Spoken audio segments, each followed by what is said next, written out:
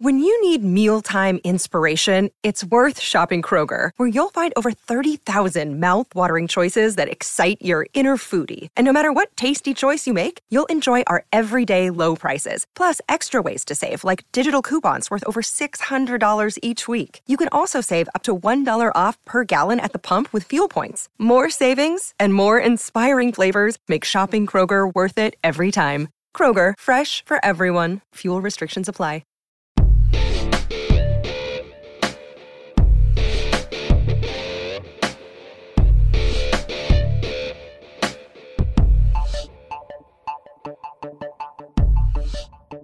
Time for another episode of the Imbalanced History of Rock and Roll. I'm Ray Koob. I'm Marcus Goldman. Thanks to our sponsors, as always, for helping to make it go here every time we crack the mic in the Dark Doc Media studios. This time out, we're going to talk about a band that is one of the biggest names in rock and roll and pop music. They've transcended everything through the decades. And we'll talk about where they are here in the year 2023 after losing a key member. We're talking about Fleetwood Mac on the Imbalanced History of Rock and Roll.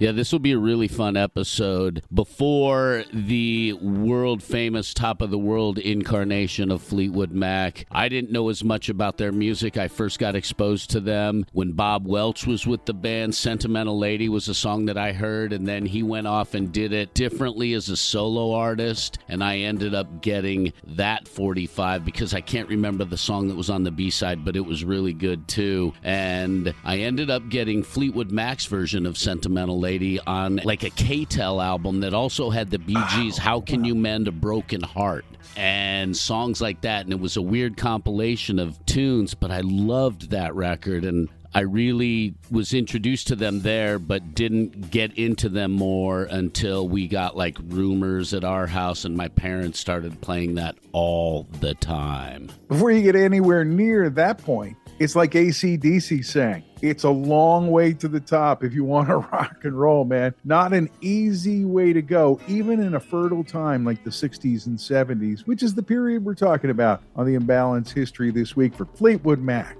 You know, Marcus, I'd bet you dollars for donuts that there's a ton of people listening right now that don't know who Peter Green is in the history of Fleetwood Mac. I would have to agree with you on that. I mean, it's not Fleetwood Green or Green and Mac, right? No, but originally it was Peter Green's Fleetwood Mac. Peter Green was born in Bethnal Green in East London in October of 46. And in 1967, he formed Fleetwood Mac with Mick Fleetwood. Now, they played together in other bands, okay? You mentioned while we were on the ramp up before we broke the mics, Peter B's Lunars and the Shotgun Express, which was a short-lived R&B rock and roll group featuring that young whippersnapper Roderick Stewart before he was in anything. He was in this band with these guys, right? Yeah. Can you believe, as we continue to dive into this time period, how many of these musicians have played with each other over the years? Over the place. It's seriously crazy, and they've all remained good chaps over the years for the most part. But wait, Marcus, the plot thickens because Peter Green is tapped by John Mayall, the godfather of British blues, right? He and the Blues Breakers, to take the guitar chair when Clapton left to form Cream. This is like moving amongst the blues rock gods of England. And there he is in the Blues Breakers. And it's also worth noting that all the axe slingers of the time all looked at Peter Green as the authentic guy amongst them, including Clapton. Also in the Blues Breakers around this time is a guy named John McVie. You might have heard of him. He's the Mac in Fleetwood Mac. And he and Fleetwood join up with Peter Green for this new band he has in mind, this Fleetwood Mac. It's named after them and a song that they did. If you are only familiar with the Rumors era of Fleetwood Mac, would not recognize that sound because it was a straight-up ass-kicking blues rock and roll band. And they played hard and they played beautiful. And go back and listen to it if you are not familiar with it. We're going to tell the tale somewhat chronologically because it is the Imbalanced History of rock and roll, after all. We'll do our best.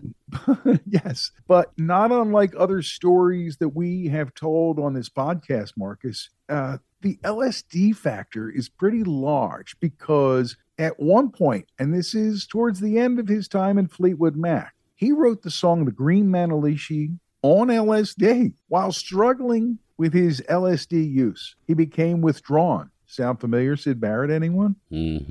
Enhancing mental illness that might already be there. Plus, he also wrote Black Magic Woman, which was later made famous by Mr. Carlos Santana. Got a black magic woman. Got a black magic woman. Yes, I got a black magic woman. Got me so blind I can't see that she's a black magic woman and she's trying to make a devil out of me. Got a black magic woman. Got a black magic woman. I've got a black magic woman. Got me so blind I can't see that she's a black magic woman. She's trying to make a devil out of me. These songs stood out. And the song that stood out early and got a lot of us involved is the song Oh Yeah, which also became more popular from the live version on the later day Fleetwood Mac live album.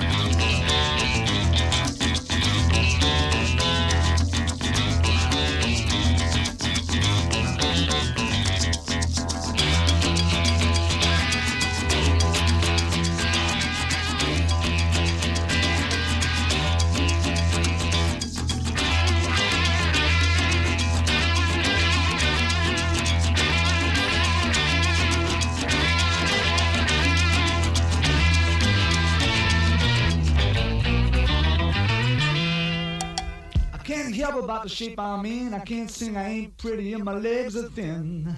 But don't ask me what I think of you, I might not give the answers that you want me to. But I digress.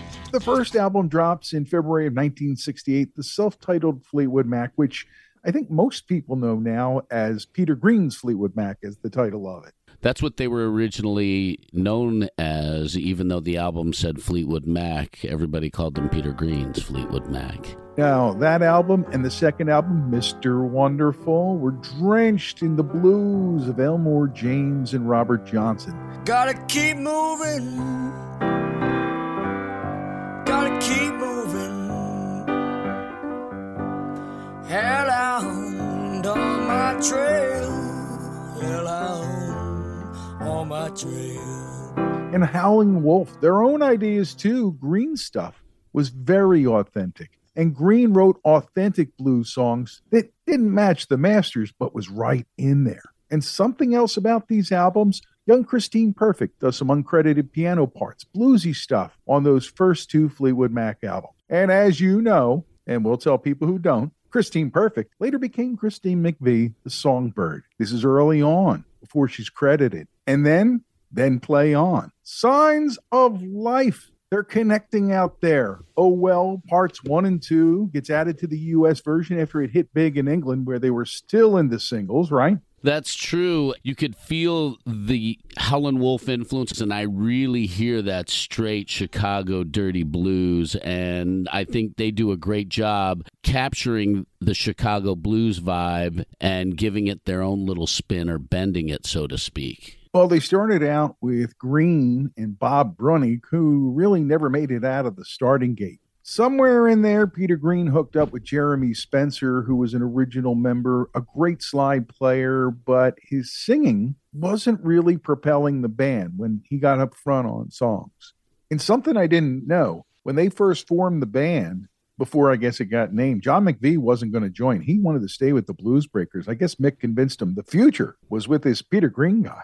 And so they went. You ever sit and wonder when we talk about these things if guys like Bob Brunning, who was the bass player before John McVie decided to come over with Mick and the gang, what those guys talk about, what they think about their brief dalliance with superstardom, etc.? It's hard to think like that because it almost seems like Fleetwood, McVie, and Peter Green were supposed to be together doing what they were supposed to do. Yeah. And it just feels like that's how it was supposed to play out almost. And I don't know if that's accurate or if it just worked out that way, but it just almost feels that way looking back. And as we've seen before, Marcus, with bands that have changing members throughout the decades, it was about to happen in Fleetwood Mac with the departure, little bit by little bit, of Jeremy Spencer. Danny Kirwan, a hot young guitarist, is recruited by Peter Green to be the other side of his rock and roll thing here. And honestly, I think they start to make some creative headway when Kirwan comes in. I don't know why. It just feels different to me. And the albums start to show progress in a time when everybody had time to make progress and do artist development. Yeah, it seems that in some ways the direction of the band changed a little bit after Kirwan joined the band because they evolved in a way that was towards what they were going to become, not as straight, heavy blues, and that ass-kicking blues is beautiful, but they changed a little bit and started moving into the direction, and I'm sure adding Christine Perfect, or Christine McVie as we know her, helped change that, and maybe she doesn't get as much credit for the change of the band at that time period, but she helping had to define it, really. Yeah.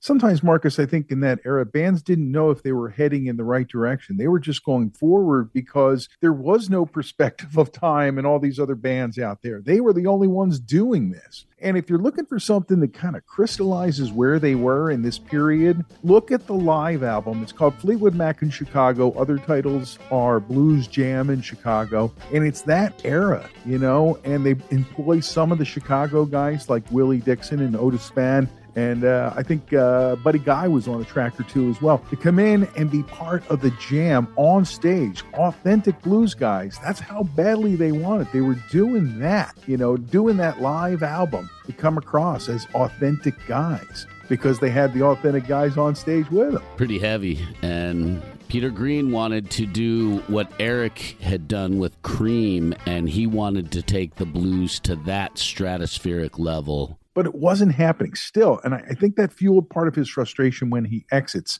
And ironically, Jeremy Spencer returns on Kiln House in 1970. And Christine is in those sessions, but not officially a member till after the recordings. And then she and John become McVie's together, right? Yep. And I think, again, her songwriting and her playing style may have really impacted the direction that they were going to go because she didn't have that hard blues style that fit with that hard bluesy sound that they had. She had a groove, a smoothness, and eloquence to her style. And vocally, she provided that different edge that they hadn't had before. So with her in the fold officially, Danny's in the band fronting things, they bring in Bob Welch. He joins up after, as he said, living on rice and beans and sleeping on the floor somewhere in France. He passes the audition at the Fleetwood Mac compound in England and joins the band virtually on the spot.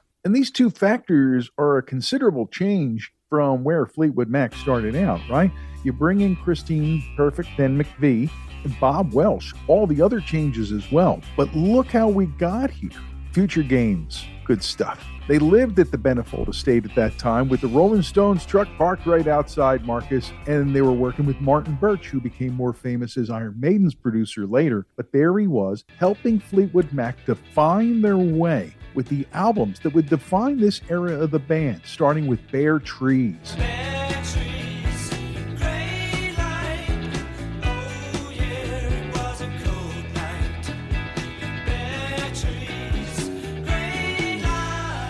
It got radio play. It had hit tracks, the title track especially, and the one that got you in the Fleetwood Mac. Yeah, that was on side number 2, Sentimental Lady, right after Bare Trees. And some of the other songs that really stood out during my re-listening to this album, Homeward Bound, which Christine McVie sings. I really like Child of Mine. I like Spare Me a Little of Your Love. Man, she writes some beautiful songs, Christine McVie does. And next up is the Penguin record, also recorded at their place in Benefold with the Stones truck. Bob Weston is on vocals. Bob who? Dave Walker is on guitars. Dave what? These are guys who got to be in Fleetwood Mac, dude. Yeah. Don't question. They just did.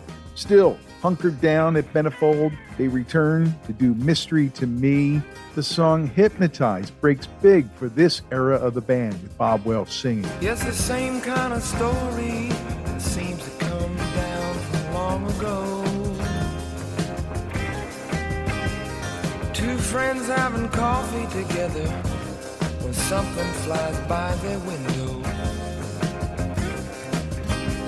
It might be out on that lawn, which is wide at least half of a playing field. Because there's no explaining what your imagination can make you see and feel. Somebody like nothing, you'll get hypnotized. Bob Weston, by the way, stays. He likes being in Fleetwood Mac. This era of the band's prime. So far, looking pretty good. For people who were listening to the FM dial at that time, things were still kind of semi-underground, and they were part of that. People really liked what they added to the fabric of that musical era. The question was, once they went top 40 with Sentimental Lady and songs like that, what was going to happen to their reputation with the underground radio scene? Well, heroes are hard to find with Bob Welsh and the core trio. Seemed to go pretty well, but Bob went solo. Marcus, the calendar says 1974, and something made the band think we should move to L.A.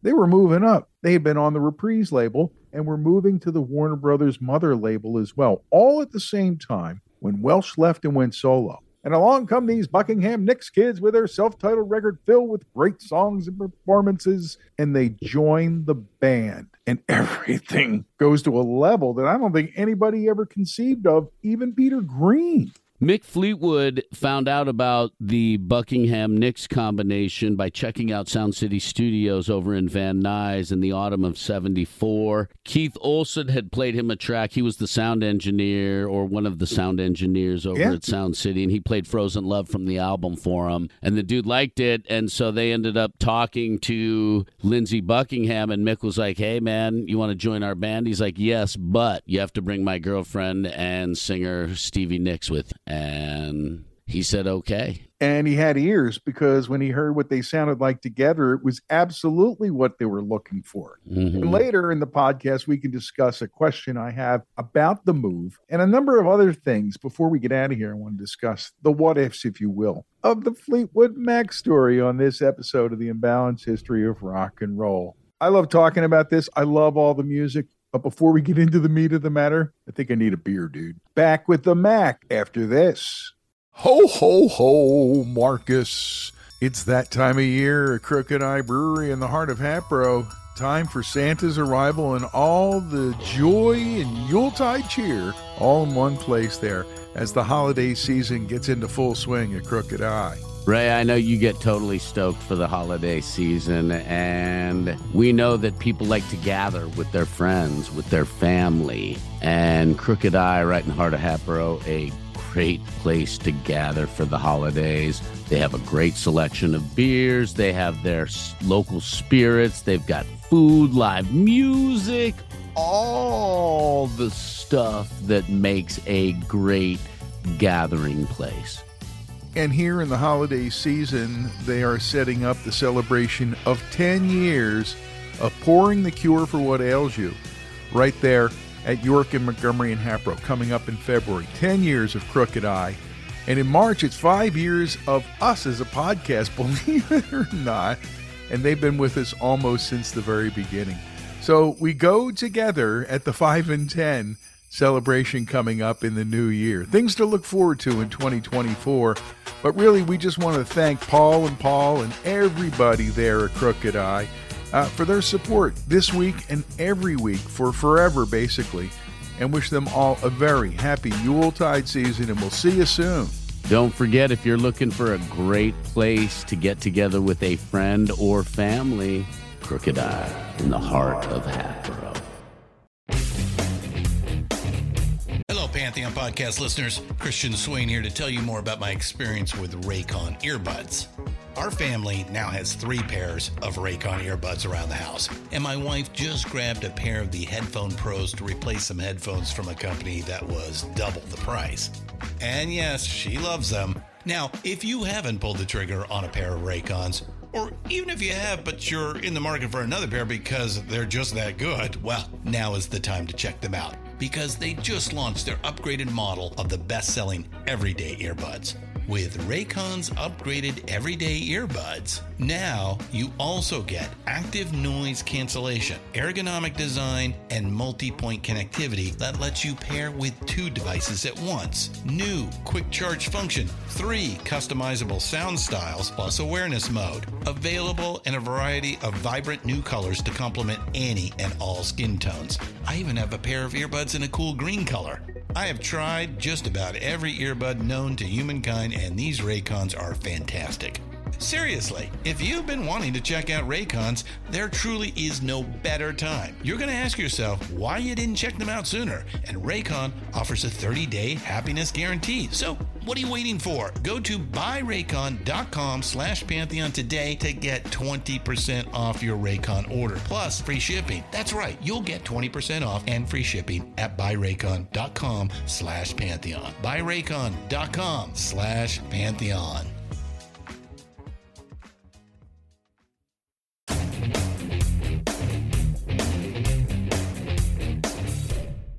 Ray and Mark is back on the imbalanced history of rock and roll. This week we're talking about Fleetwood Mac. And you know, man, we always tell people to put on the album, listen to the whole thing. Well, we do a lot of that when we're getting ready to do these podcast episodes, reminding ourselves, relearning things all the time. But let me say that from the opening chords of Monday Morning, as a Fleetwood Mac fan, you knew everything was going to be different from now on for this band. Absolutely. A whole new voice, a whole new style, a whole new energy, which was explosive, positive, chaotic, and crazy at the same time. And it really worked for this band, and they put it together right away. There was magic with this group of people. It was their 10th album, but it was the second one just named Fleetwood Mac. It became known as the White Album. A lot of people snickered about that because the Beatles thing, but it was easier than trying to explain, oh yeah, it's their 10th album, but it's a self-titled album. I'm just saying what I heard that they put together with Keith Pogo Olsen, song after song, just incredible. There's no way to really calculate what it did to my head the first time I heard it, the 10th time, 100th time I heard it. Just an amazing album, packed with songs that all have different textures and feelings. I don't think anybody was thinking, maybe even not the band members, that this is the sound that Fleetwood Mac would be coming out with, even after we had done the catch-up that you had to do in those days on the information about who Buckingham and Nicks were. Man, nobody was complaining once they got done with side 1. I think everybody immediately turned over and played side 2, and then went back and played side 1 again. I think it was one of those albums immediately for the large majority of fans. That is the exact sound. And when you have songs like Rhiannon into Over My Head back to back, are you kidding me? Here's the thing about how this thing flowed. You got a man's voice that you didn't know in Lindsey Buckingham's Monday Morning. Into Warm Ways, a soft-feeling song from Christine, right? Blue Letter.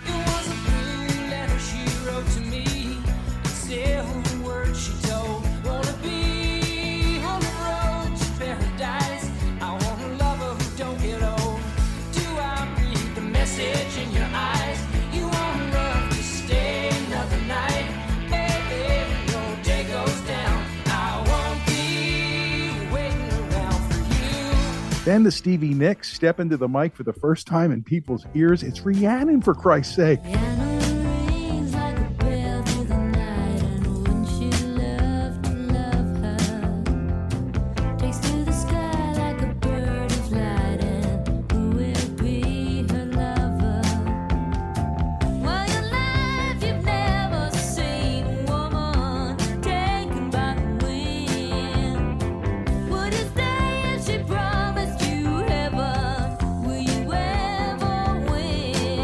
Right in the Over My Head, another Christine song, and Crystal. When you get to the middle of side 2, you're thinking, what am I listening to here? Landslide into World Turning Alone. Everybody trying to say I'm wrong. I just want to be back where I belong. World turning. I gotta get my feet back on the ground. World turning. Everybody's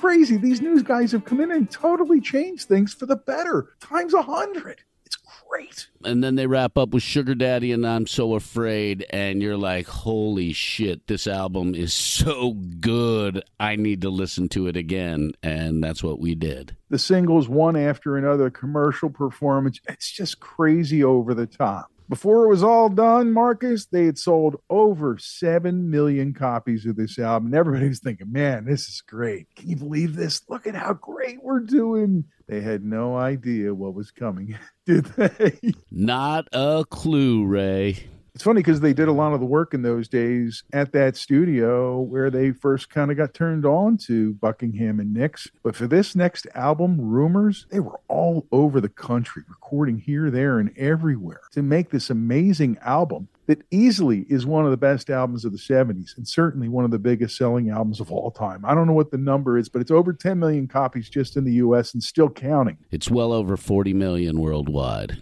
Wow. This album came together as everybody in the band was ending their marriages and their relationships, and it was pure chaos with a lot of cocaine and booze. All we knew is that hell was flying out there in Sausalito at the record plant. Everywhere they went, there was all kinds of trouble. Marriages were breaking up, as you said. This band member wasn't talking to this one because he slept with her and she slept with them. And at some point, Marcus, the rumors in the press fueled the anticipation for what this album was going to be. People were already waiting for it, but the anticipation grew to an unbelievable level. And then when it hits, and all these amazing hits are on it, damn! The most amazing thing to me was that they managed to survive the whole thing. The fame, the money, the drugs, the problems, the infidelities, all of it. But they did somehow.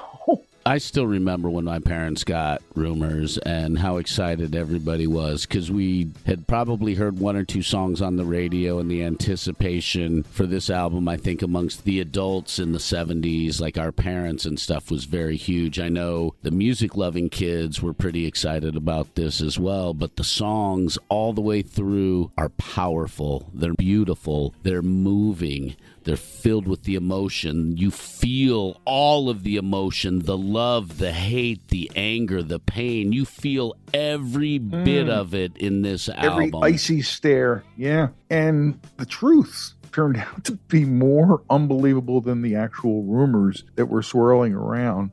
There was a lot of spite fucking going on, let's just say that. And everybody laughed all the way to the bank, the tours, everything. And then at the end of it all, I think, they must have just sat there and all looked at each other and went, fuck you guys, I'm leaving. I need a break. Because it had been a pressure cooker since they went into the studios and started writing about it. And they were writing about the stuff, like you said, that was going on, calling each other out in songs and then going in the studio and playing and singing together on it. Oh, my God. Amazing thing.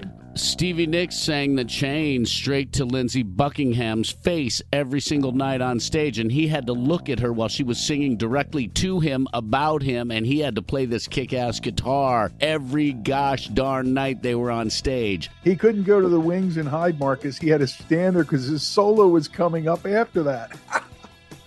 And talk about touring. They were the hottest ticket in the world at one point, and I did not get to see them in their original iteration on the first go-round. When they reunite in the 2000s, I finally got to see them. I got to see them a couple times with those five together. And there's a magic that they have on stage. It was there then and pretty much all the way through. I don't know what Fleetwood Mac is today. But we're not done talking about the 1970s, Marcus, because Fleetwood Mac has one more album to deliver, and on the back of the single album Rumors that has been their biggest, most unbelievable, successful album then and since, they deliver the double album Tusk. I'll just say that at the time, the criticism of the album was it would have been an amazing follow-up to Rumors as a single, but as a double...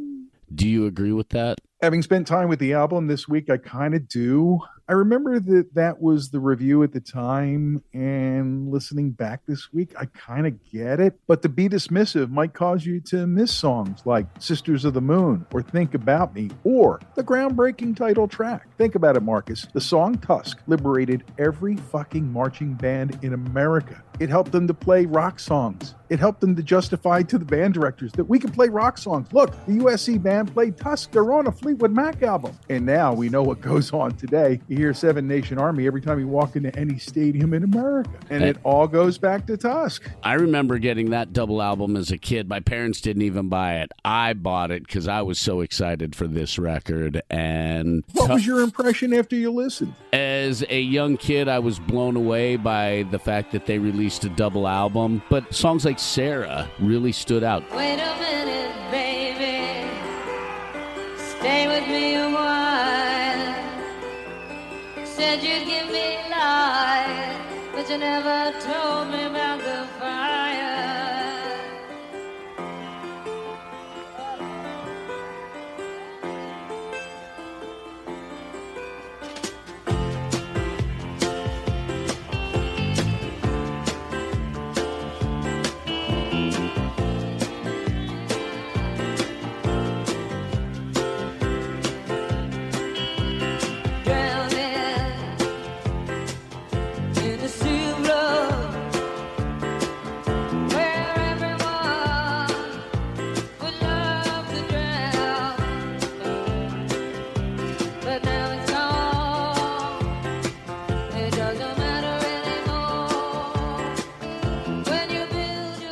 Tusk, I still love hearing that song, and I still get excited when that song comes on a mix. It's just a great song. And then you have Angel, which also Honey High, Christine McVie on vocals. Just some really beautiful music all the way through. Next up is the live album, and that causes the comeback for Oh Well, right? With Lindsay singing it, recorded on their 1979 tour Behind Tusk, the Peter Green song becomes a hit for the third time. Also, on the deluxe edition of that album that they later released in 2021, they have Lindsey Buckingham singing the Green Monalishi in Oklahoma City.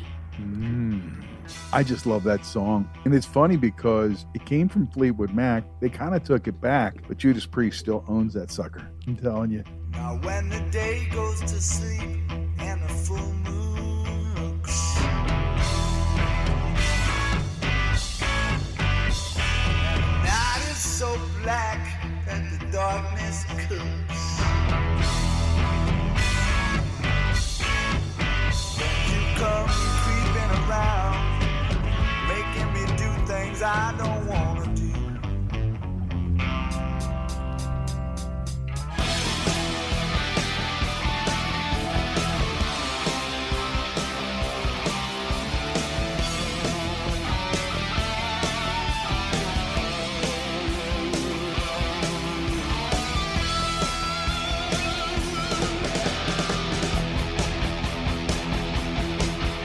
The day goes to sleep and the full moon looks, and the night is so black that the darkness cooks, and she comes creeping around, making me do things I don't want to do. You know what, Marcus? The second half of the 70s has been one hell of a ride for the members of Fleetwood Mac, and they arrive in 1982 with their 13th studio album called Mirage. Like most of their albums, it had a few singles, but Gypsy was the big one, right? Yeah, Gypsy was that huge hit. So I'm back to the velvet underground, back to the floor that I love, to a room with some lace and paper flowers, back to the gypsy that I was, to the gypsy that I was. And then Hold Me, which years later would come back as a TikTok video. That's so bizarre that happened. I don't know what else to say other than that's really bizarre. A cool dude on a skateboard with a bottle of cranberry sauce and Fleetwood Mac playing. Yeah, man. Billion hits. So here they are. They're holding together on through, right? The core group of 5 have been together for a while now, and despite all the troubles, they seem to have survived all the tumultuous personal stuff that, kind of intermixed into the band business and all that. They get through the Tusk thing. They get that live album out. Hey, they're back on a roll with Mirage. Yeah, it was a good album. By that point, my music taste had changed a little bit. I had been more in the punk alternative ska scene. And so while I enjoyed Fleetwood Mac and never, ever would ever turn away from them, I didn't follow them as closely as I had in the 70s when I was younger and listening to Tusk and Rumors a whole lot more. But it's a nice album, and I got to listen to it this last week, and it's a beautiful record. They really have put out consistently great records over the decades.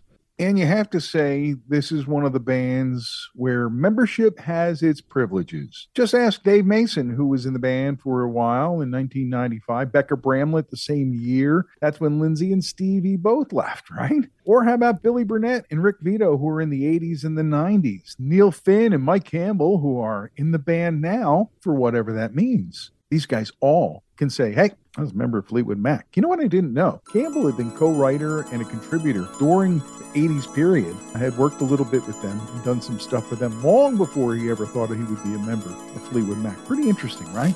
So the band has been holding together, and then there's a 5-year break. There are solo records. We could do an episode just about Stevie Nicks' solo career at some point. She takes off, and then Tango in the Night. And they're back to multi-platinum, back to big hits. 1, 2, 3 hits in a row, including a renewed hit for Christine on Everywhere. Can you hear me calling out your name? You know that I'm falling and I don't know what to say. I'll speak a little louder, I'll even shout. You know that I'm proud and I can't get the words out.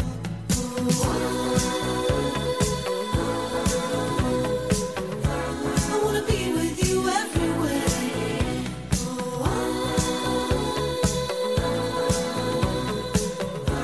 I wanna be with you everywhere. And the great thing about Everywhere is somebody put it in a commercial last year, and it was beautiful to have something like that happening for somebody who I hold in such high regard as a singer and as a person. To have that little kiss, not knowing she'd been sick, it was beautiful, like an exclamation point at the end of her life. Little Lies on that album, too. Another one of my favorites, Sweet Little Lies. If I could turn the page in time, then I'd rearrange just a day or two. Close my eyes, but I couldn't find a way, so I'll settle for one day to believe in you. Tell me lies. Tell me lies, tell me sweet little lies. Tell me lies, tell me lies. Oh no, no, you can't disguise. You can't disguise. Tell me lies, tell me sweet little lies. And I did a whole dig into the artwork on that album because I had no idea what the heck it was. And then I started reading, and the painting was actually done by Sir Brett Livingston Strong of Australia. He did this painting, and it was hanging on the wall at Lindsey Buckingham's house, apparently, for a long time. And this guy is such a cool dude. Aside from this painting and it ending up on a Fleetwood Mac cover, he was commissioned to do a bust of John Wayne's face on a 100-ton boulder that fell onto the Pacific Coast Highway in Malibu. And Strong sold that sculpture for $1.13 million to a company in Arizona, who then shipped it to the Lubbock Christian University in Lubbock, Texas. I tell you this because this is the guy who did the painting. He also is known for doing a life-size bronze statue of John Lennon entitled Imagine. So you see, this is a real artist guy who did historic stuff and did other rock stuff. And he's the guy who did the painting that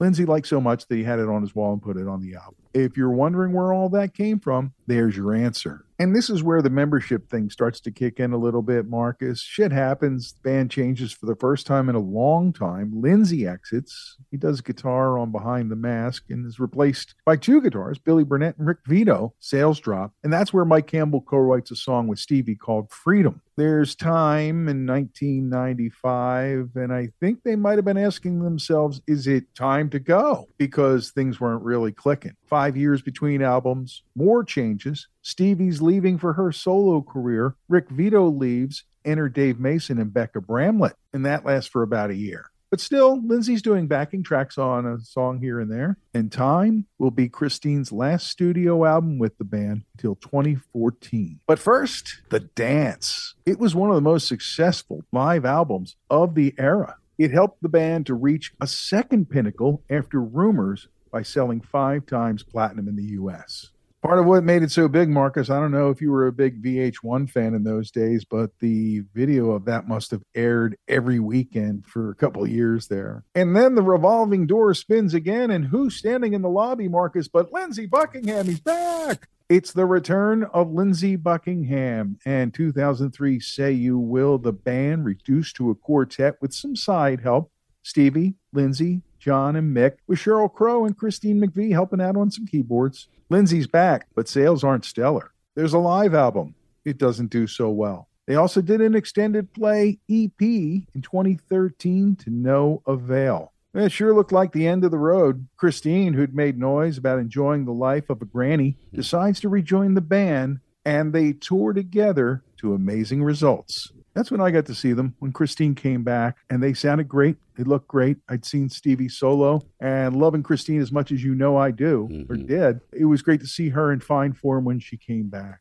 But things start to drift. It's one of those bands, man. It seems like the lineup can't stay too stable for too long. It gets an itch, like the Mac. It gets an itch. And Finn and Mike joined in 2018, but the members drifted, and we lost the Songbird. Still sad about that, bro. Still gets me all the time. So here we are. And it leaves me with a lot of questions, as it often does when we finish an episode on a band that still has lots of living members ready to go out and do stuff. Is it over, given the fluid nature of Fleetwood Mac? Who knows? I think it may be over for them as a band, but I think we might see a few celebration performances over the next few years.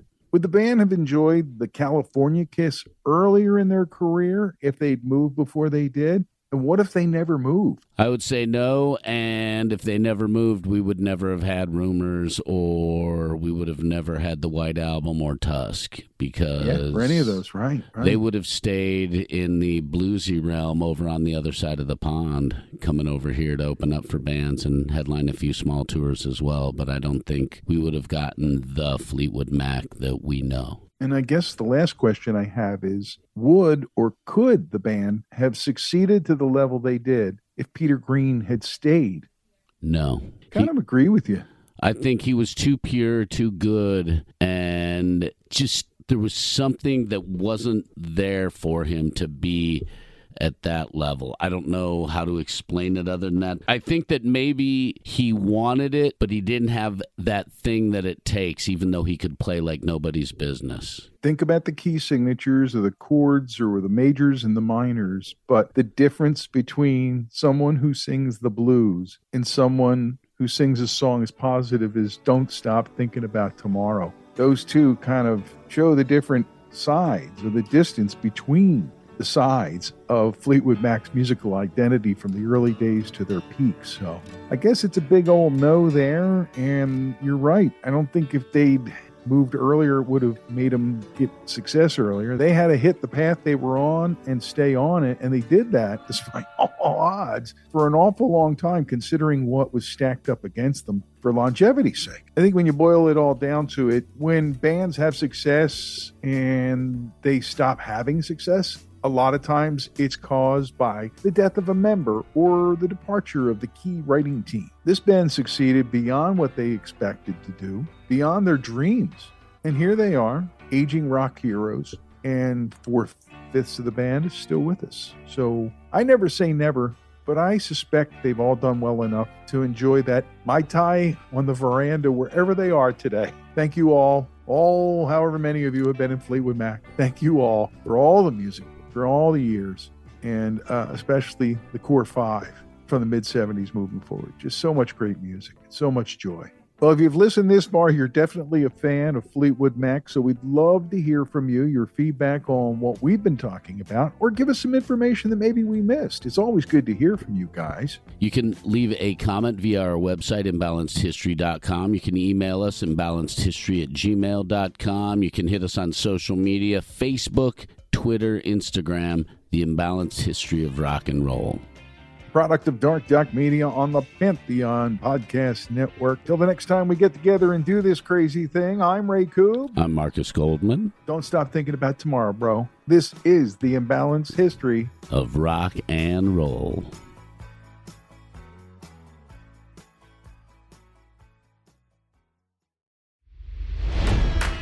It's NFL draft season, and that means it's time to start thinking about fantasy football. FantasyPoints.com features industry-leading experts and prognosticators using proprietary hand-charted data to help you score more fantasy points. FantasyPoints.com is the place to go for whatever kind of fantasy football you play. Whether you play fantasy football, daily fantasy sports, or do a little bit of everything, Fantasy Points has the meticulously researched content to guide you to victory. And why wait for the fall? Fantasy Points also covers the new spring football league, the UFL. Join the guru, John Hansen, Scott Barrett, Joe Dolan, and other massive names in the fantasy football universe with an exclusive offer. Use code Pantheon for 15% off any Fantasy Points package, including the all-in package, with access to every article, tool, and data nugget that Fantasy Points has to offer. That's FantasyPoints.com and code Pantheon for 15% off at Fantasy Points. FantasyPoints.com, code Pantheon. Score more fantasy points.